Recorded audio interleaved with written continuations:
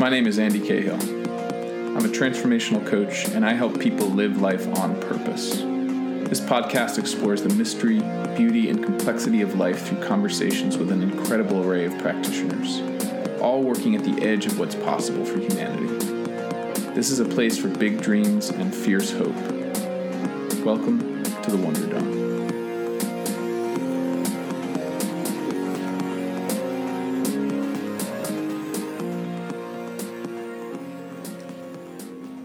My guest today is Rada Yovovich. Rada is a remarkably multifaceted human being who moves skillfully and creatively through many different contexts. She's an experienced coach, mediator, trainer, facilitator, rugby player, artist. She's based out of Chicago, but she works with clients from across the country and across the world. She also co-leads the Rising Practitioners Circle, a national collaborative community of practice and growth for transformational practitioners, of which I am a part. And she founded the next-gen consultancy, The Darkest Horse, focused on helping teams build integrated future of work talent management, strategies, policies, and cultural practices that support a culture of diversity, equity, accessibility, and radical inclusion. Our conversation today is a fantastic one. We look at what it is to be someone who has many identities and how to let go of those parts of you that keep telling you you're not worthy of living the life you're called to. So let's dive in. Rada Yovovich, welcome to the Wonder Dome. Andy Cahill, thank you for having me. So good to have you here. So people will have heard your intro. They know all the amazing stuff that you're up to in the world as a coach and a consultant and an entrepreneur. But I want to just share how I experience you, and maybe we can start there, because I experience you as this really wonderfully complex human being who moves fluidly through a lot of different contexts. You know, you're comfortable in artistic settings, you're comfortable in corporate settings, you're comfortable in spiritual settings, you're comfortable just like moving through all of these contexts with a lot of grace and authenticity. And I think that's such a valuable way of being to model for people, because so often we spend time like in our role and we think that role is the whole of ourselves. You know, I'm a father, or I'm an entrepreneur, or I have a day job. And you sort of seem to hold all of these roles really kind of gracefully. And I just would love to hear how that lands with you and see if you have anything to say about that. What a beautiful place to start. Thank you. And I am really just very glad to be here. So thank you again for this space. That is a great question, and I have so many answers. I think one place to start is that so much of my work, the work that I do around inclusion consulting, the coaching work that I do, and the ways that I show up on teams, is really about intersectionality, right? And about all of the different identities, skills, talents that we hold, the uniquenesses of every person on the team. And when I say intersectionality, what I mean is exactly what you're talking about. Nobody is one thing.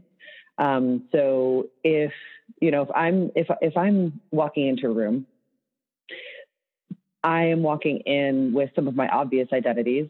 I show up, most people can tell that I'm white. And so far I've encountered one situation where someone did not identify that I am cisgender female. I show up, you can see the size and shape of me. Sometimes people can spot that means I'm a rugby player. And then there's all the invisible identities, right? I'm not always identifiable as queer. I'm not always identifiable as a data nerd. There's so many things that you can't necessarily see. And all of those come with me as well. The fact that I am sort of immigrant descent. I'm first/second generation, depending on how you count. That I'm from Chicago, but that I lived outside Chicago for a long time. All of these things are part of in what I'm showing up with, and pretending that only the visible ones are the ones that matter, or that only one of them matters is fundamentally flawed. And I think that I really like to carry that into how I perceive other people, right? Obviously, I am not immune to bias. And there are ways that I perceive folks and understand what that means about how they move through the world and how they show up. But there's so many other parts, right? Socioeconomic status really changes what kind of white you are, you know? And physical ability or neurodiversity really changes what kind of educated you are. And there's all sorts of ways that this stuff gets really complicated in ways that you can't really predict. And so I say all that because a lot of my work is really encouraging folks to show up with all of those parts fully embodied and fully present and actualized. And the reason that I'm obsessed with that is, and I'll get kind of to where I come from in my origin story and how that matters, but I have discovered that my favorite thing about other people is the thing about them that I've never seen before. When I meet somebody and I perceive them to be not showing up in a way that I haven't seen before, right? So if they're showing up trying to fit a certain mold, I often am less interested. But when somebody's showing up and I'm like, ooh, I've never seen that before. That's my new obsession, right? I want to really connect and understand this new person, this new way of being that I'm observing. And I think when you point to the ways that I show up in spaces, and I think one of the roots there is my work really does straddle this like art and science, right? And I do a lot of what I talk about in my coaching work, especially, is bridging between like creativity and operations. And I credit a lot of that to, my family of origin, my parents especially, where, but my siblings as well. I kind of come from a family of technical artists, right? My mom is a visual artist, but she approaches her art like an engineer, where her whole life has just loved learning new media and really mastering them. So she was a potter for 20 years, and just the kinds of engineering feats she accomplished with clay were wild. She's worked with titanium, which is a very bizarre medium for art, but has all these really cool scientific properties that when you like run voltage through it, it turns colors. And and she makes that both makes it do things that nothing else can do, and also constrains it in what you can do, because you can't do kind of classic metal work with it.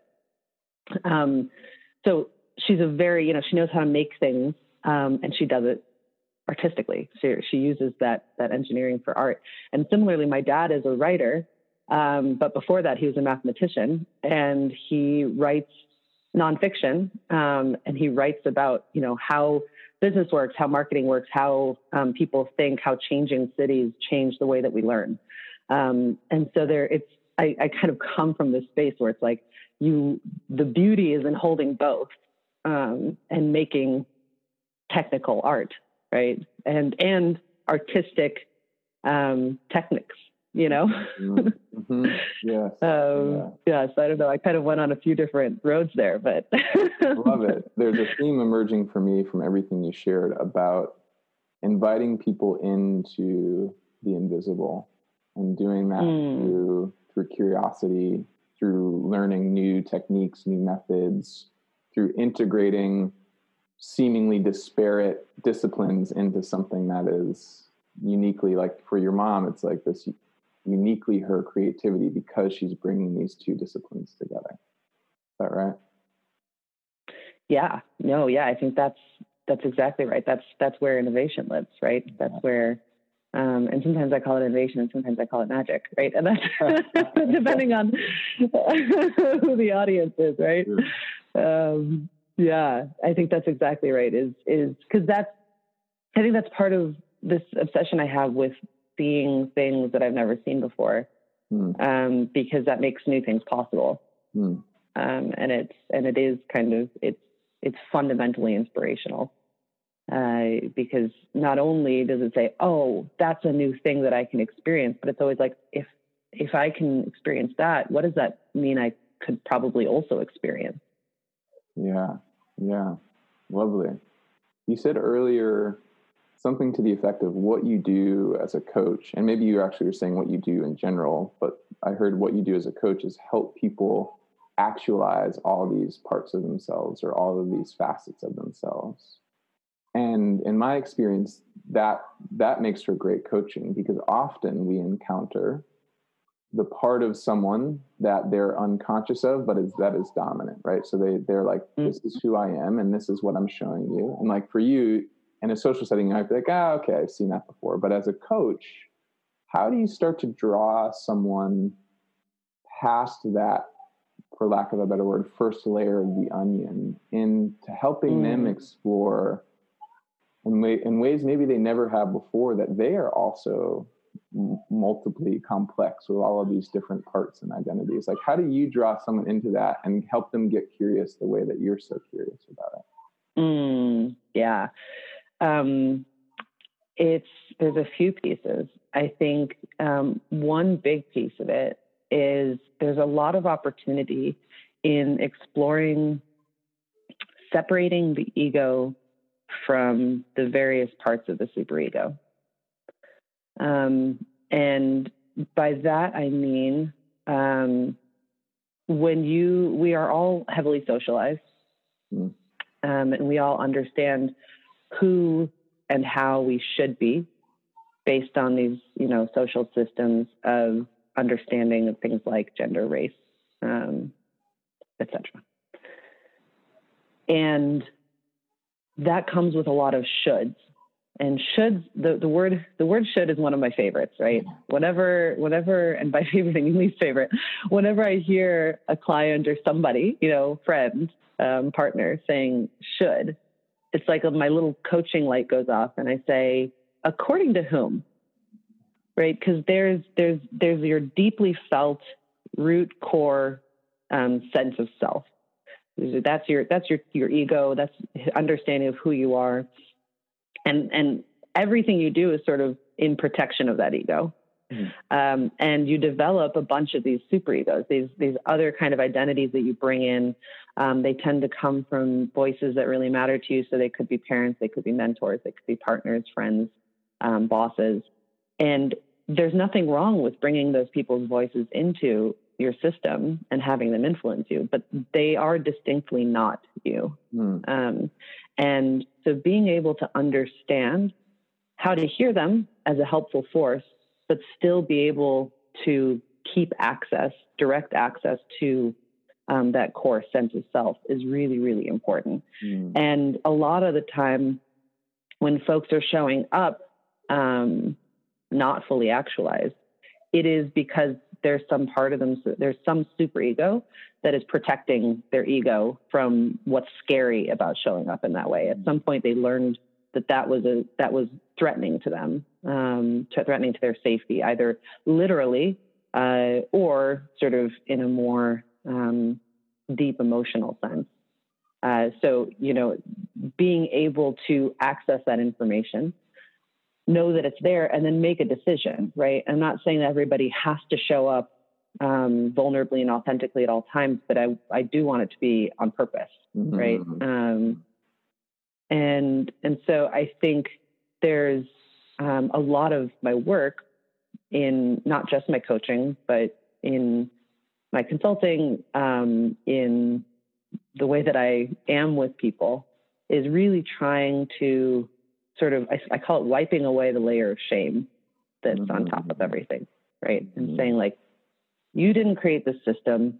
You didn't make these circumstances. You are unconditionally worthy.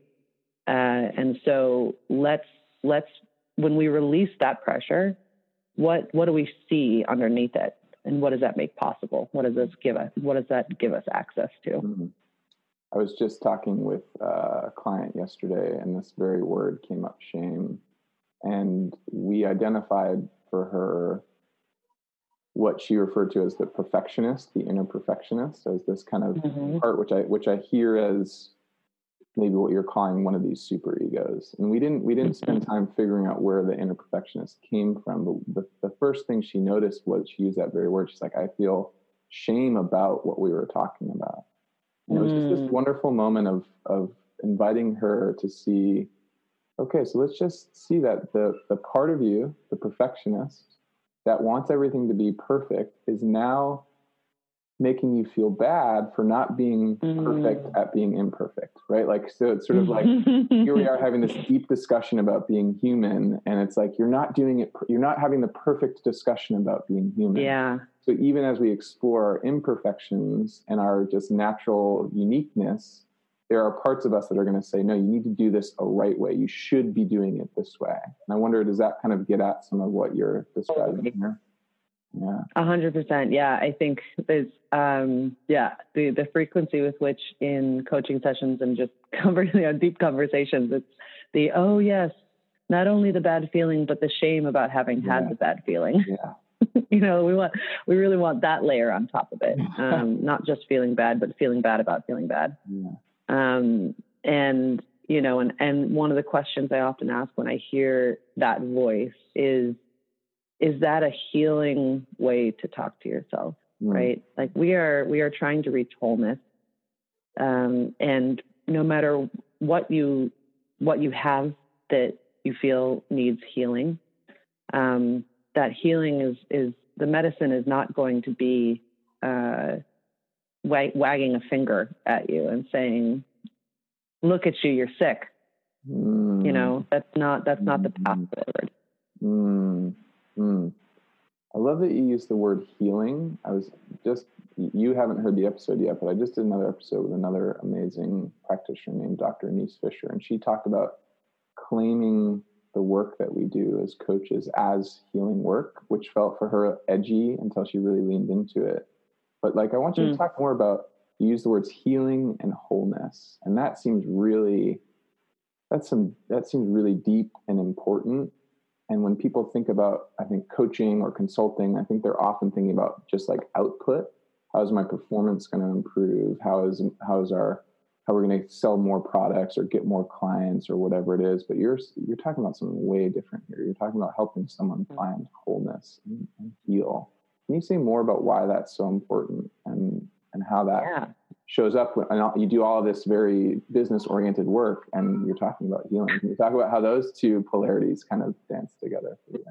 Yeah. Well, and the first thing I'll say is that, I don't see them as polarities, right? I think that, and first of all, a lot of my work is actually in the healthcare space, right? And so, it's healthcare technology for the most part, but ultimately, like, we are in the business of health and creating health. And I think what's really fun is I actually, so for listeners at home, Andy and I share a community of practitioners. We are both members of this community. And there's this overwhelming magic in this community. There's so many folks and everyone's doing wild, awesome things. And there's another practitioner named Noelle. And I'm suddenly realizing that I'm not sure how to pronounce her last name because I just only have to say Noelle out loud. But I want to say Yanka. It's spelled Janka. But she is in the process of writing a book called Kick-Ass Healing. And I actually had the great honor of being one of her readers to give her some notes and thoughts on it. And it's about healing for folks with chronic conditions and how to create a really radical sense of what it means to heal yourself in what can seem like an unhealable situation. And she talks about healing for individuals and healing for collective and community. And we were actually just yesterday, at the time of this recording, talking about the book and about how, I would recommend it to all sorts of people who don't have chronic conditions, because this understanding healing is everything. And that we all collectively and individually have a lot of healing to do. There's all sorts of science showing what folks who don't need science have known for a long time, which is that there are ways that past generations trauma changes our biology and changes how our systems work.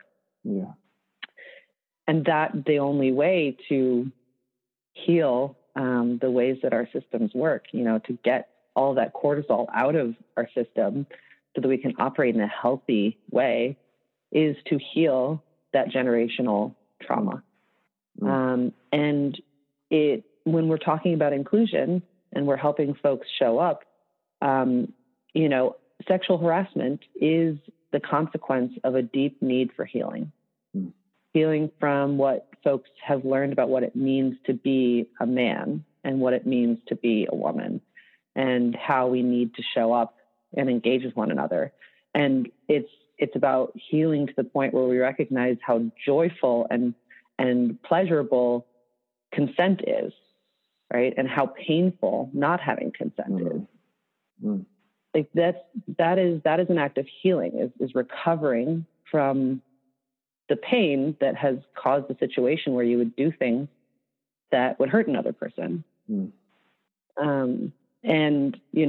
So I think there are, and anything that involves interaction between people, which is, where I like to show up. I'm not going to coach you on writing code, but I will coach you on how to bring empathy into the code that you write. And doing that is from a place beyond just yourself, and outside of fear, and into kind of joyous connection. And to do that, we have to heal the stuff that we've gotten from systems that oppress and shame and constrain who we think we can be. Yeah. Wow, that's beautiful. I love that invitation into starting with empathy and bringing that into what you make. Recognizing that even if you identify as a maker, a scientist, an engineer, an artist, and you think it's just about the thing, how you show up to the thing, the person who's standing in front of the easel or sitting in front of the computer is really, really the critical point. The code is just the code. The idea of separating artist and art is, that could be a many-hour debate, right? Yeah.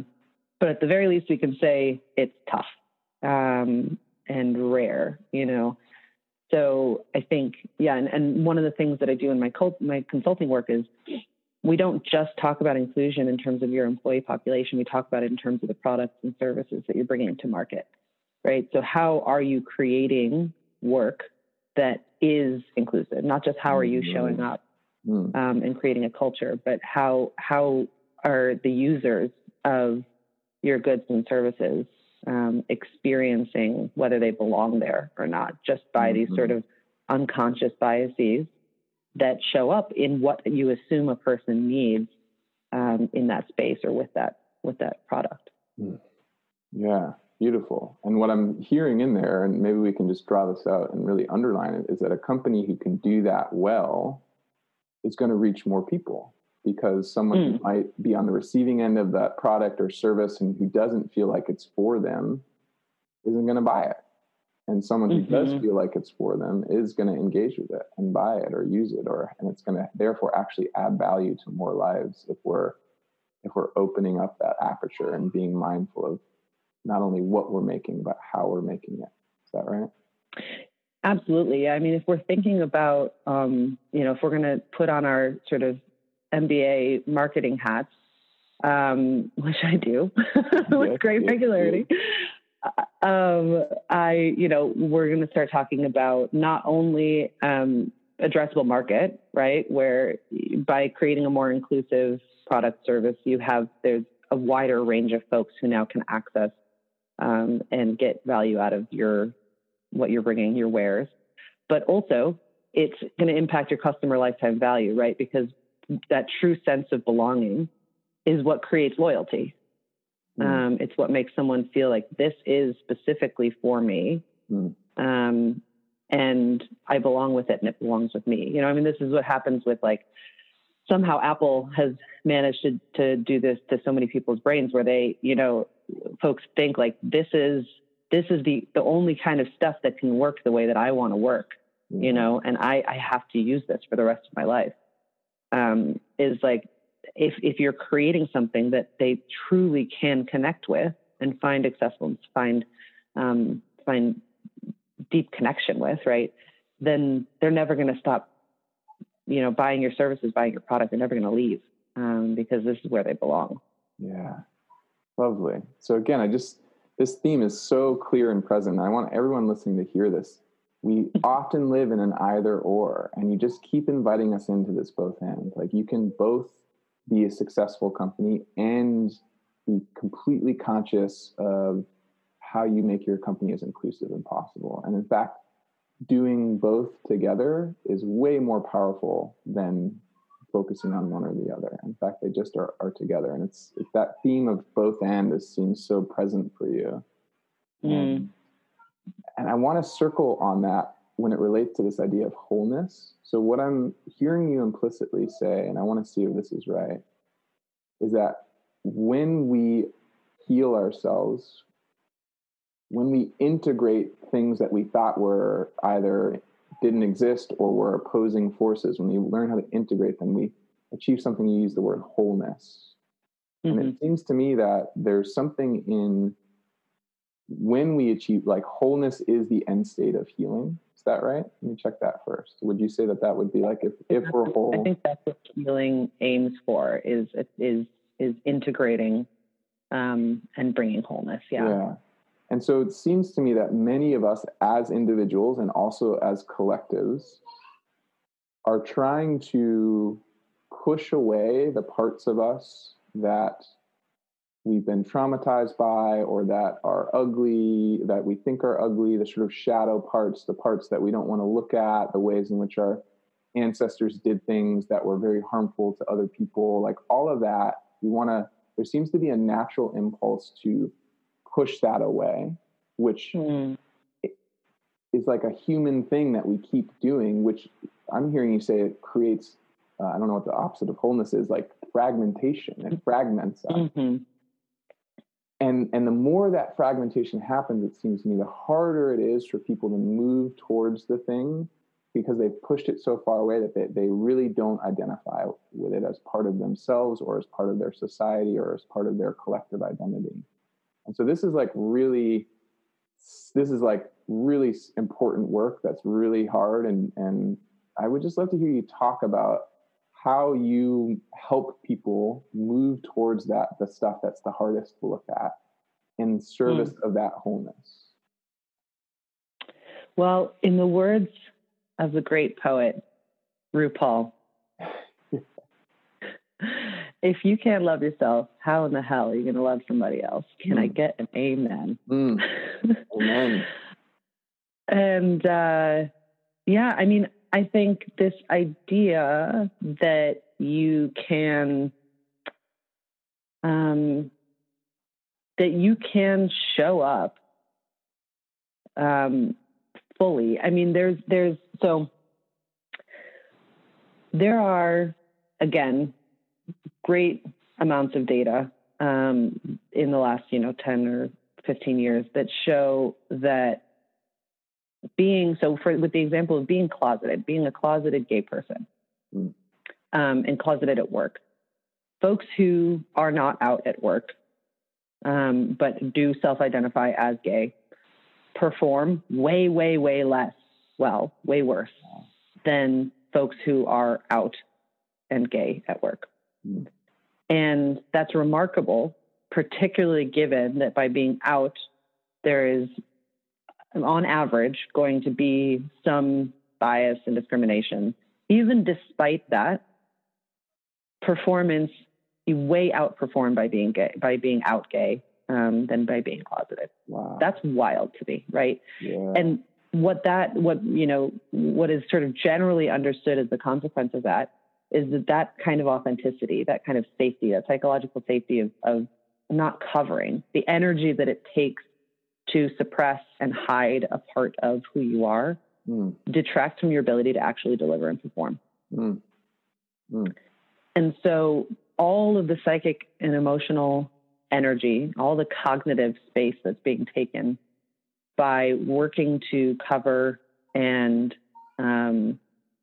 hide whatever parts of you you've decided are unacceptable is taking away from your ability to show up and move forward and do the stuff with your brain and with your intuition. The more that you are blocked out of certain parts of your core, the less access you have to intuition.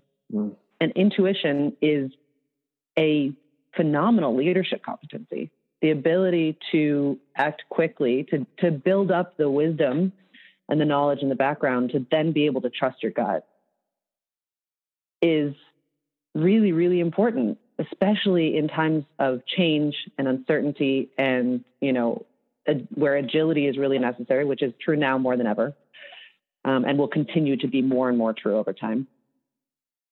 That access to intuition is really important. And the more walls you have up, the more blockages you have, the less you can access that, because it's blocking you from that. From that, intuition comes from the same place that your ego lives. That's where your core is. That's where it comes from. So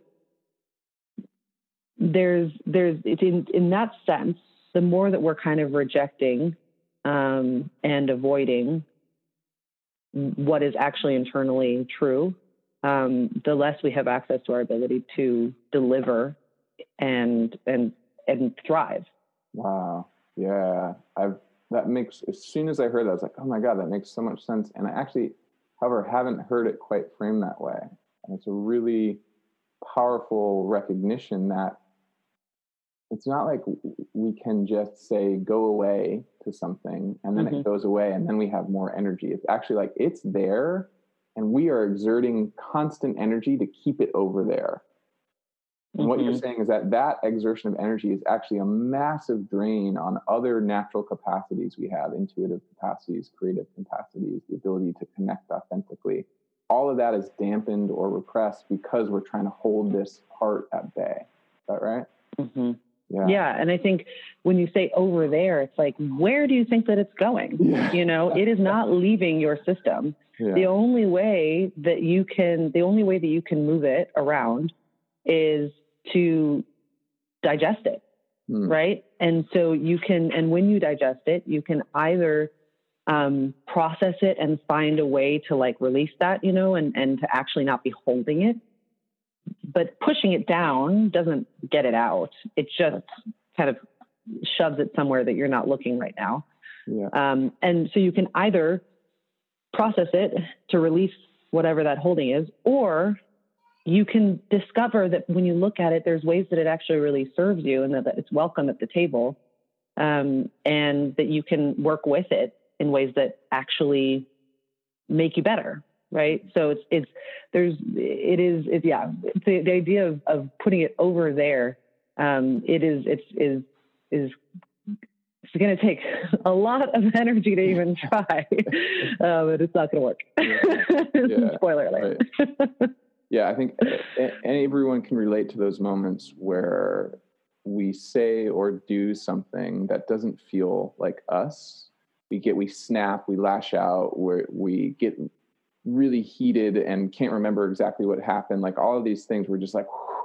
And my sense is that's that thing that you think you're keeping over there is just finding another way to get out. And it's doing it in a much more dangerous way or unproductive way than if you figured out how to just bring it to this metaphorical table that you described. Right.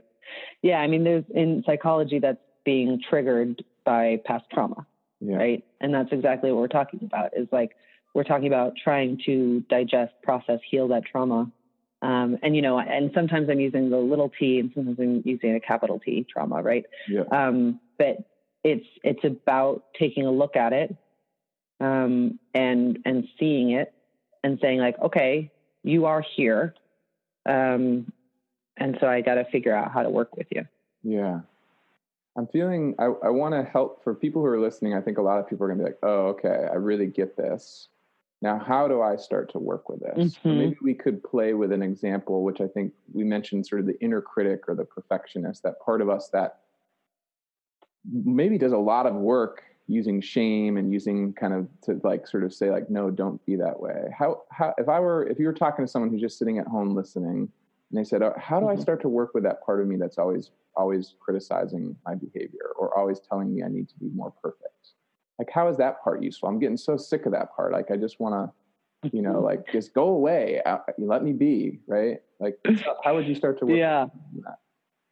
Yeah. Well, so I can like just hear the laughter of any of my friends who are listening to this episode, because this is a particular journey of my own, where up until not too long ago, I had I call my inner critic jerk face, or I used to call him jerk face. And that I was just like, no, there is nothing good about jerk face. I reject him. He's not welcome here. And I only recently came around to say, oh, I see jerk face. Jerk face does love me. And he's a voice that I learned really young from my grandfather, who's like the most wonderful person who's ever existed in my life. So I think, I have a few answers, because this is something that comes up a lot, right? And there's a lot of different ways to think about it. I think one thing that was really helpful for me, that I've seen be really helpful for clients as well, is that your inner critic, the part that says you're not doing a good enough job, you really screwed that up, there you go, blowing it again. He only wakes up when you're doing something really big. He's taken a snooze. If you're in status quo and you're just like doing what's comfortable and safe, he takes a nap. He's fine. But once you start doing something that's growth, once you start doing something bold, something that's like, that's really getting to your biggest expression of self, he wakes up and he says, whoa, whoa, whoa, I didn't approve this. Who said you could do that? Slow down, slow down, slow down. You're garbage. And he throws these like little poop grenades to get in the way and to slow you down. And so by noticing that's what him showing up is a signal for, is when you start hearing that voice, you can say, oh, it's working. Like he's the jerk face is awake. That means I'm onto something. This is big. And then there's also a piece that says, and there's some part of me that wants me to be careful, that's worried that I'm going to get hurt, that by making this big change, I'm not going to be safe. So is there any kind of wisdom in that? Is there something I need to give myself to let myself know that this is going to be okay? And what's that thing that I need in this moment, that gives me, again, chills out my jerk face, says like, I got it covered. It's not that big a change. It's not that scary. It's not that risky. It's going to be okay, so that I can keep moving forward.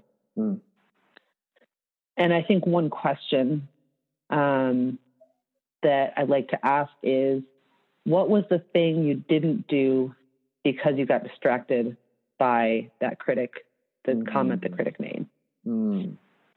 What was it you were about to do? What was the thing you were about to do and then didn't? And so say more about why that question is powerful for people. Because that's what the critic sort of disrupts, right? It's like you're chugging along, you're going towards something that matters, and you hear this, and it just kind of like either changes course, slows you down, makes you stop, something like that. And sometimes unconsciously, you don't even notice it, but you don't do the thing. You're like, oh, that didn't feel good, I'm going to not do it. Right. And so trying to notice, like, what was it that you were about to do? And was the critic right to protect you from it? Or was he just like messing with you? Yeah. And so actually make the decision. Do you want to go back and do that thing? Or do you want to agree with the critic and decide not to do it? But again, and it's, I say this a lot, like, I don't have a judgment about what you should do. I just want you to decide to do it on purpose, and make that a conscious and intentional decision, rather than something you're doing unconsciously, because you're not like, working with your parts. Right. And that framing is so wonderful because it immediately removes shame from the equation. Like there's not a right thing to do. It's simply you have agency and choice, as opposed to you're responding and choosing, as opposed to simply reacting. In my experience with people, it's often the reactions that produce shame, because they feel like there's sort of this subconscious realization that they didn't have choice, that they did or didn't do a thing, and now they feel bad about it. And now it's like, no, okay, let me really look. The awakening of the inner critic is some data that tells me that I'm on to something important, and also potentially something risky.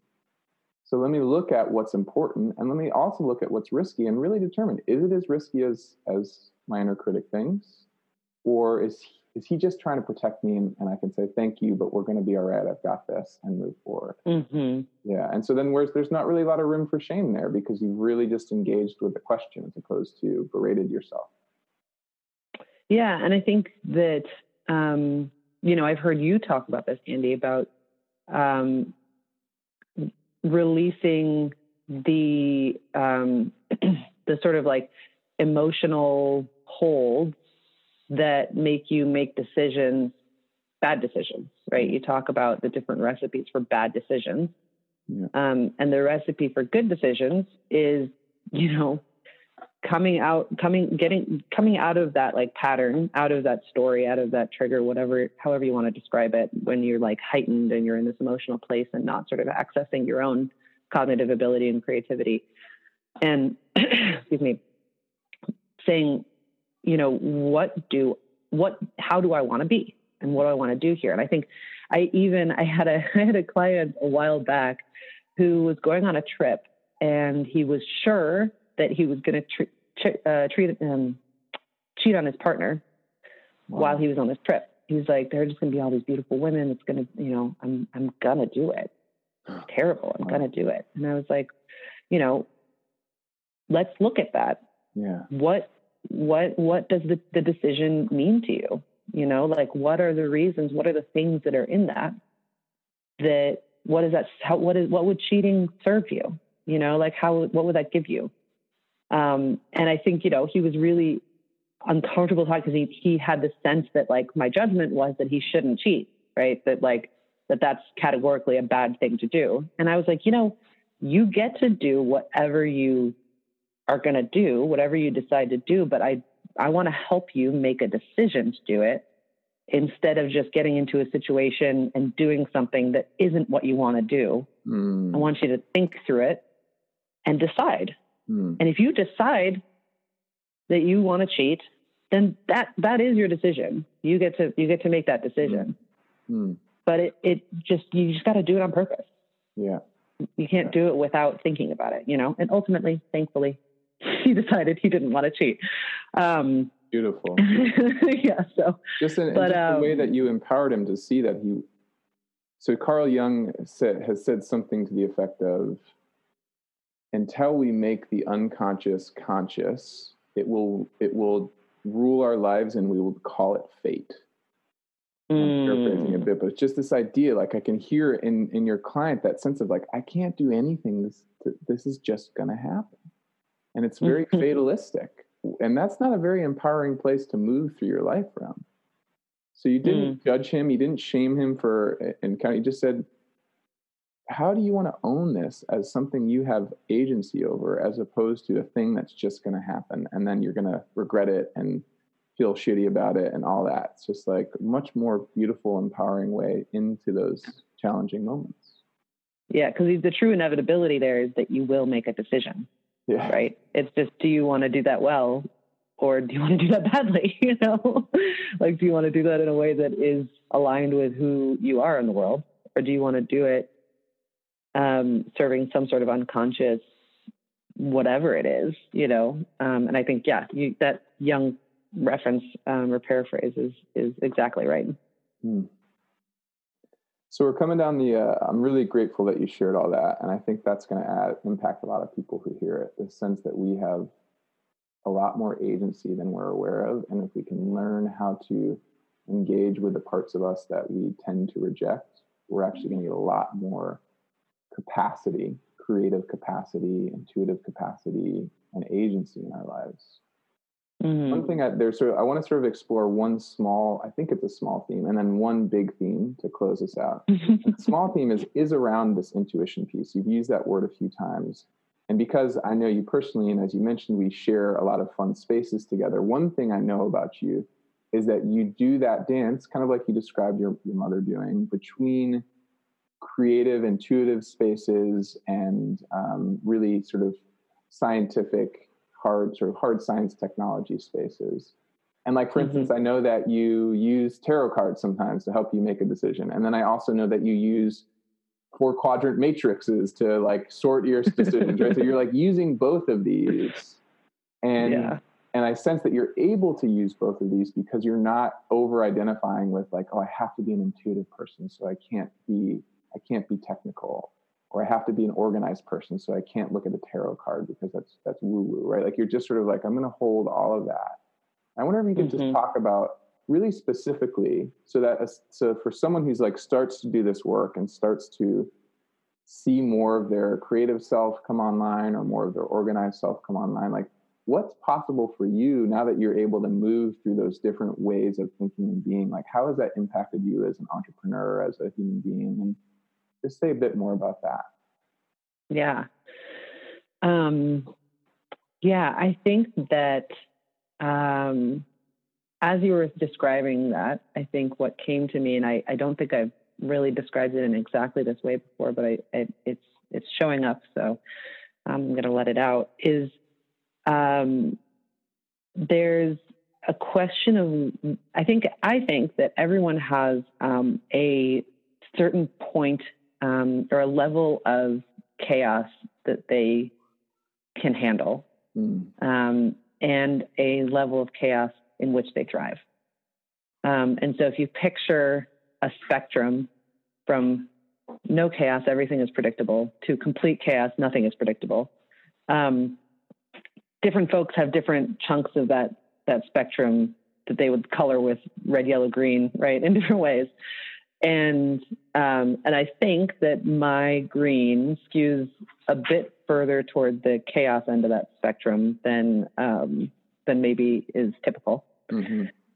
And so I say that because I think that informs my sense, like my, again, some of it is intuitive sense of where someone, so I'm going to layer on top of that this idea of the 3 concentric circles of, like, in the center circle is the comfort zone. In the outermost circle is danger zone, right, where everything is very scary and it's too much. And then in between is the stretch zone. And that's where you grow. That's where you learn. That's where you expand. It's like leaning into stretch that feels safe enough that you're not in a danger zone. And so when I can sense that we're kind of moving into the danger zone, then that when there's too much chaos, what you need is safety. What you crave is safety and security. And that served really well with 2x2 matrices and, frameworks, and, these kinds of more technical structures where we kind of organize things out of chaos and into either complexity, complicatedness, or simplicity. And that when we're too rigid, when we're in too simple a space, what we really need to do is invite a little more chaos, right? And that's where this sort of like getting a little bit, leaning more into, evolving into more nuance and more complexity, and saying like things can be richer, and that we can kind of invite more of that art into that space. That we need to recognize that complexity actually creates innovation and creativity, and that that like leaning into that zone can open up possibility in some ways. Oh, that's super helpful. Yeah, there's this sense that we might be able to check in with where we are. Like, oh, am I in a really safe zone right now, in a really organized, simplistic zone? Let me see how I might introduce a little more creative chaos into my my thinking, into my feeling. And so okay, I'm going to pull 3 tarot cards and just make an interpretation of what they mean about this moment. We need a new way of looking at it, right? We need to break the mental models that are kind of narrowing us into like one sense, and create some expansiveness and say like, what's a new way? And that's exactly like the tarot. I do love tarot. And, you know, even regardless of whether you believe in magic, it's a really nice facilitative tool, the tarot can actually kind of work both ways, right? Because it is a framework. It is a very structured system. There's suits, there's numbers, there's a hero's journey. Like there's like a whole kind of story there. And so it can be, you know, focusing on one card. If you do a 1-card pull in like a situation where you're like, what is everything anyhow? It gives you just one way to look at it. And you say, oh, it's the swords. We're talking about logic and thought and creativity. Like, oh, okay. And it's, you know, it's the 4, which means you need to like chill out for a second, right? And like, well, you know, so it's like, okay, what would that mean for this situation? What is that one little piece? How do we break it into that thing? But it could also just be like, that's a totally different way of thinking about this challenge, right? Like, how is this the Wheel of Fortune? How is it coming back around? And what does that mean for the situation? You know, and so it can really, the tarot is actually kind of nice because it can kind of play on the whole spectrum. Yeah, you could use it if you're in chaos. You could use it to bring structure, or if you're in structure and rigidity, you could use it to open up a new possibility. Exactly. Yeah. Great. That's an awesome example. Okay, cool. So there's just this dance between chaos and rigidity, and for each person, there's a stretch zone where they might need a little bit more chaos, or maybe stretch a little more structure, but that's a place where we can all kind of, that's really helpful. Thanks for sharing that. Yeah. Yeah. Okay, and I think, just noticing where you are. I think the one last thing that I'll throw into that is that there's also the book Flow by Csikszentmihalyi. And he talks about that the flow zone, right? And flow is defined as sort of optimal experience where you are sort of in the zone, right? You're kind of like, you're cooking and you don't even notice time passing and everything is really effective and productive and stuff like that. That it is the right balance of challenge and skill. So this sort of falls into the same sort of 3-circle thing where you have too much skill and not enough challenge. That's that middle circle where you're not growing, it's kind of boring. When you have too much challenge and not enough skill, that's the danger zone, right? You're like, I don't know how to handle it. It's too much. So it's matching the skill and the challenge. And so when you kind of start noticing where you are on either side of that flow zone, that's when you know what to introduce to the system. Nice. Is like, oh, I need more challenge, right? I am toiling away in boredom zone. And my skills and the full breadth of my ability is not being captured. I need to introduce some chaos. Or we're on the other end where it's like the chaos is too much challenge. I don't know how to process this. It's too much for my system. I need to find a way to bring down the challenge or increase my skill to be able to manage in the system. Yeah, I love that. And the flow work is so important. I'll make sure we include a link to that in the show notes. But that's that space, that zone of development where we live, where the challenge is just like an inch past our skill. And so we're forced to upskill to meet the challenge. But our skill is at a level that we can get to that next level without like breaking down, right? So it's just that dance. Beautiful. Okay, we have covered some awesome territory. Really enjoying this.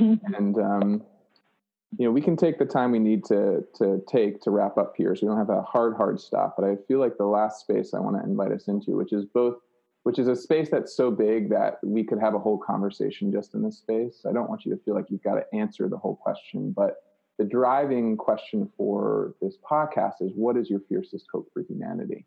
And we've been spending a lot of time really at the individual level on this call, which is great. Like we all have to, as individuals, I hear you say, wake up and integrate and bring all of us to the table. But then there's also this collective. We are humanity. We are a species. And I wonder how what we've talked about today for you shows up at that collective level? We've touched on it a bit, but maybe you could just say more about, in the context of humanity, what you're hoping for. Yeah. I think that it's quite a wrap-up question. I think the expansion of self, so I'll use the word inclusion, right? Yeah. So when we talk about making space for all of your parts, and wiping away the shame that you have, and gaining access to your intuition and your ego and the core pieces, and being able to dance in the right level of uncertainty and not being too rigid and stuff like that. Like, those are all micro examples of what I am asking for on a macro scale, which is like, how do we also make space for each other? And how do we relax whatever societal trauma we have that made it such that we felt like different was bad, right? And that different is scary. And get to a place where everybody agrees with me that finding somebody that's different from you is a huge opportunity to expand your own sense of self and possibility. And so when we do that at a larger scale, we start recognizing that there's a lot of normative assumptions that we make in this obsession with similarity, right? And so when we say, when we have someone who shows up with a, marginalized identity or way of being or ability, right, that we see that as like a special, exceptional ask, right? And even the word, like when we quote unquote accommodate, right? The idea of accommodating is like, well, this is what's normal, but I guess we can accommodate that. And it's like, well, that normative bias, right, is like, if we could shift toward understanding that it's not exceptional, it's just different, right? It's not worse, it's different. The fact that we have these standards that are built around an assumptive, male, white, upper middle class, able-bodied, cisgendered, heterosexual, like that's all of these systems are sort of built around that assumption, that, and male specifically, like not like non-primary caregiver, right? Like office hours are structured around that assumption. Stuff like that is that we say like, oh, this one is a parent who has to go pick up their kids, and so we need to make an exception and let them leave a little early or something. It's like, how do we just like create a more expansive sense of, and I think we're seeing this with right now we're in this coronavirus situation where folks are working from home and their kids are from home, and like, and I'm seeing a lot of the companies that are, I think, going to survive this really well are the ones who are being adaptive and saying like, okay, we need to all be rolling with who has availability because this one's going down for a nap or this one's, like that's just part of the system now. So I guess all that's to say that it's a challenge to our systems of what we perceive as normal, right? And just creating a little bit more of an expansive sense of possibility. And instead of recognizing members of our community as like the jerk face that we want to kick out, right, is saying like, no, that person, those people, that group, that identity, that force is here. And how do we work with it? How do we connect with its needs and what's underlying it, and invite it into the space and say, you belong here too.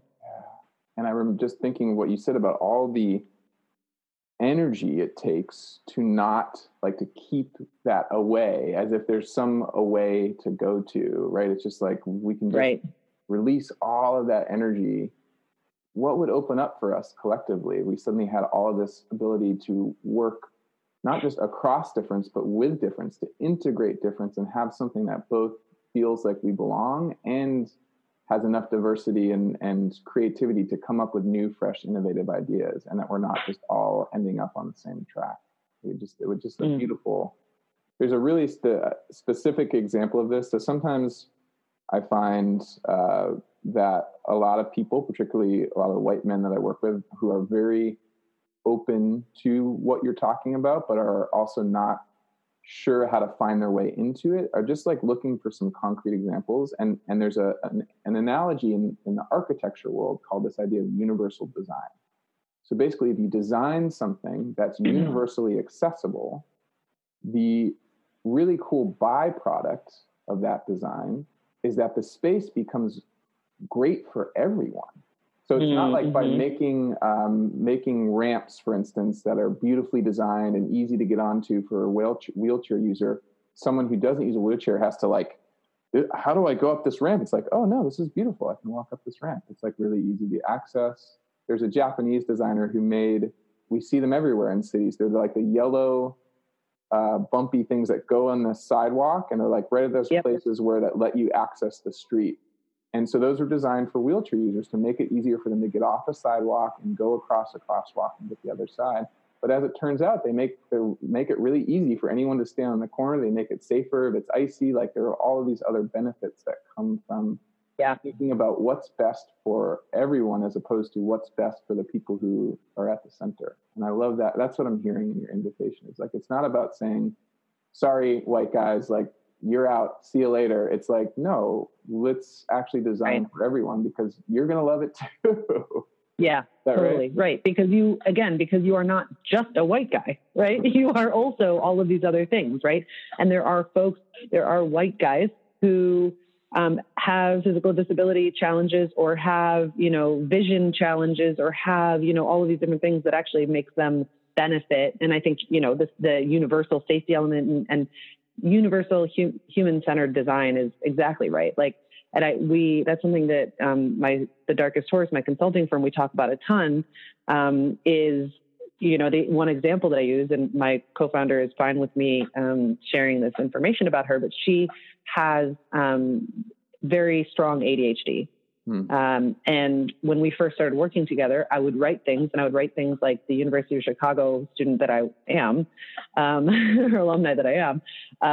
And it would be these like thick blocks of text, and like really sort of tough to read, honestly, for probably everyone. But she in particular would sit there. There were times when I would look up and she was just like, was focusing so hard, trying so hard to read the document I just made. And she would get to a point sometimes and just say, I'm really sorry. I can't read this. Like, I'm really trying and I can't. And it was like, oh, of course. Here, let me break this up into smaller chunks. Let me bold the parts that are the key words I want you to. Let me put some in bullets. Let me underline the thing that's the action item. Like, I can absolutely do that. And so I started doing that in my writing. And it turned out that everyone could read it better. Yeah. I would send an email and you could just look at it and you could see what the information was instead of having to like experience my prose, Which I'm sure was lovely, by the way. There's, time and a place, but yeah, no, it's that is not conducive to easy consumption. Right. And I see the same stuff. I work in deaf spaces a lot. And doing things like making the lighting such that you can actually see a person's mouth when they're speaking, right? And actually be able to distinguish where their hands are, and that, adding a light to the doorbell. So it's not just a noise, because like, what if you're playing music? It would be great to have a flashing light as well. Like there are all of these ways that doing stuff like that is actually really helpful for everybody. And there are ways that shifting into a virtual context and using technology in this way creates that kind of expansive inclusion, and actually just makes everybody able to contribute in a more powerful way. Love it. Rada, it's amazing. Yeah. Thank you for creating space in your work with the people you work with for these nuanced, curious, integrative conversations. And thank you also for creating that space on this call. It's been so fun to dance with you around these topics. And I really have a sense that people hearing this will walk away inspired and also empowered to maybe engage with some parts of themselves that have been producing shame or anxiety or self-doubt or any of that. So really, I feel a sense of the healing energy that you bring to your work coming through, and I'm really grateful that you share that. Awesome. Ditto. Thank you. This has been a delight. Looking forward to years more of this with you. Thank you for creating the space and inviting me into it. Yeah, such a treat. All right, I can't wait to get this out in the world. Until the next time, Rada Yovovich, wonderful to have you on the Wonder Dome. Ditto. Have a wonderful day. Thanks everyone for listening. Okay. Thanks for tuning in to the Wonder Dome. This podcast was produced by me, Andy Cahill, with support from John Nolan at Middle Mountain Studios. The theme song was written and performed by Todd Marston. You can find the Wonder Dome wherever pods are casted. If you're interested in learning more about my coaching work, or if you'd like to get plugged into exclusive offers and community happenings, sign up for my newsletter in the link below. In the meantime, I'm wishing you a life of purpose, power, and presence. We need you now, more than ever.